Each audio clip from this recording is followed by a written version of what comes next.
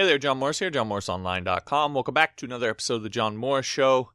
This one, we're going to get into how to create a CSV file from an array in PHP. So this is one of those kind of magic things that I think most just kind of normal, non-techie people really don't understand how you would create, how you take something on the web like PHP code and create a CSV file from it. It just kind of seems like magic to them. And it baffles them a little. I would guess there's even a lot of developers who probably think that this is harder than it is, but the reality is it's really pretty simple. Anyway, the main function here is fput_csv, and it takes a number of parameters. The first one is the file handle, so this is the file that you're actually going to be writing to. The second one is field, so this is the data that you're going to be putting in there. In an array form, it does expect an array, so it does need to be an array form.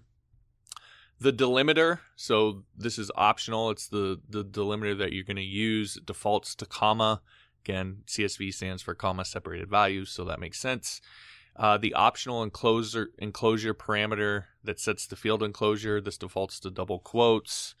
Again, just a part of creating a CSV file.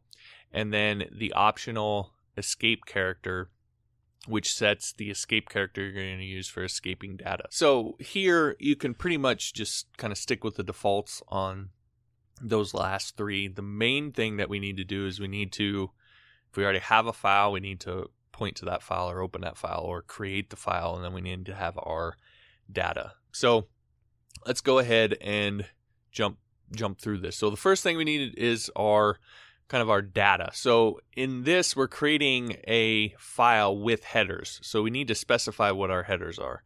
Now, you could probably grab this from this array down here. We have a name and website and so forth. But I would guess in most cases, you know what you want your headers to be. So I don't think there's any need to really complicate this too much. Just create an array with the names of your headers in there, and then we're going to populate the data underneath it. Now, if for some reason you don't know what you need to create it from the data you're getting and you don't know exactly what it's going to be, then you could, of course, come in here and parse out what these keys are in here. Just grab those and then you could create them from that. But I would say, my guess would be most cases you'll be able to specify what you want the headers to be for the CSV file. So again, don't overcomplicate things. Just create an array with them in it. It's pretty straightforward. Next is our actual data array. And I created what's probably a pretty common sort of associative array, name, website, email, something like that. But it's usually going to be a multi-dimensional array, and it's going to be on the first level. It's just going to be indexed, and then inside that you're going to have the data for each person or each post or whatever. This is pretty common sort of thing that you might get from like a MySQL database or an API or something like that. So this is a pretty common type of array. That's why I used it. And you can see inside of it, it's just got name and website. So key value here, pretty straightforward. All right. So then to actually do this, we need to open or create our file. So we're using fopen, and we're just calling the file.csv. And we're using this W parameter. So what the W is going to do, if you're not familiar with fopen, it's going to open the file for writing to, because we need to write to it. That's what the W stands for, is write. It's going to put the file pointer at the beginning, and if the file doesn't exist, is going to create it. Now, if we look at my fput_csv file up here, or folder here, I don't have that file in here. So the file doesn't exist.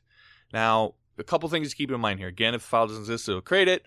But if the file does exist and has data in it, the W will overwrite. It's going to put the pointer back at the beginning, so it's going to overwrite all of that data. So if you're wanting to append to a file, then you need to use a different option like A or something like that.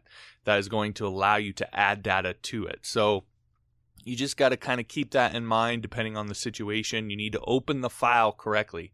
fput_csv isn't going to open the file how you need it. It's not going to account for all that. It's just going to create the file in, or add the data in CSV format. So you need to open the file properly for what if you're overwriting, if you're appending, etc. All right, so there's that. Once we have this open/created, then the first thing we're going to do is create the headers. So we just use fput.csv directly. We reference our file handler, and we pass in our headers. And that's what we create up here in this array. Essentially what this is going to do, it's almost like implode, explode. It's going to create a line in the file that is comma separated and properly formatted for CSV format. If you've never seen a CSV file, you might just open it with a text editor. You can actually open a CSV file with a text editor, and you'll see what the code in there looks like.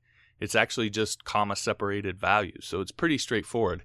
This does that for you, and so it's going to create our headers the way that we need them for them to work with a CSV file. So we do our headers first, and then what we're going to do is we're going to loop through our array here, and we're going to use fput.csv for each field to add the data below our headers in new rows.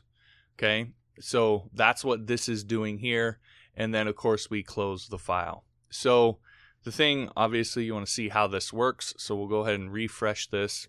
I don't have any output here, so there's nothing showing over here, but you can see we now have this file.csv. So if we click that, you can see this is what it's going to look like inside of a text editor. So name, comma, website, and then it has the data here. Now, if we go ahead and download this file, because I'm using my Cloud IDE here, we'll go ahead and download this, and then we'll open it up in Excel. You'll see that it's formatted properly. So we have our headers, and then we have our data underneath of it.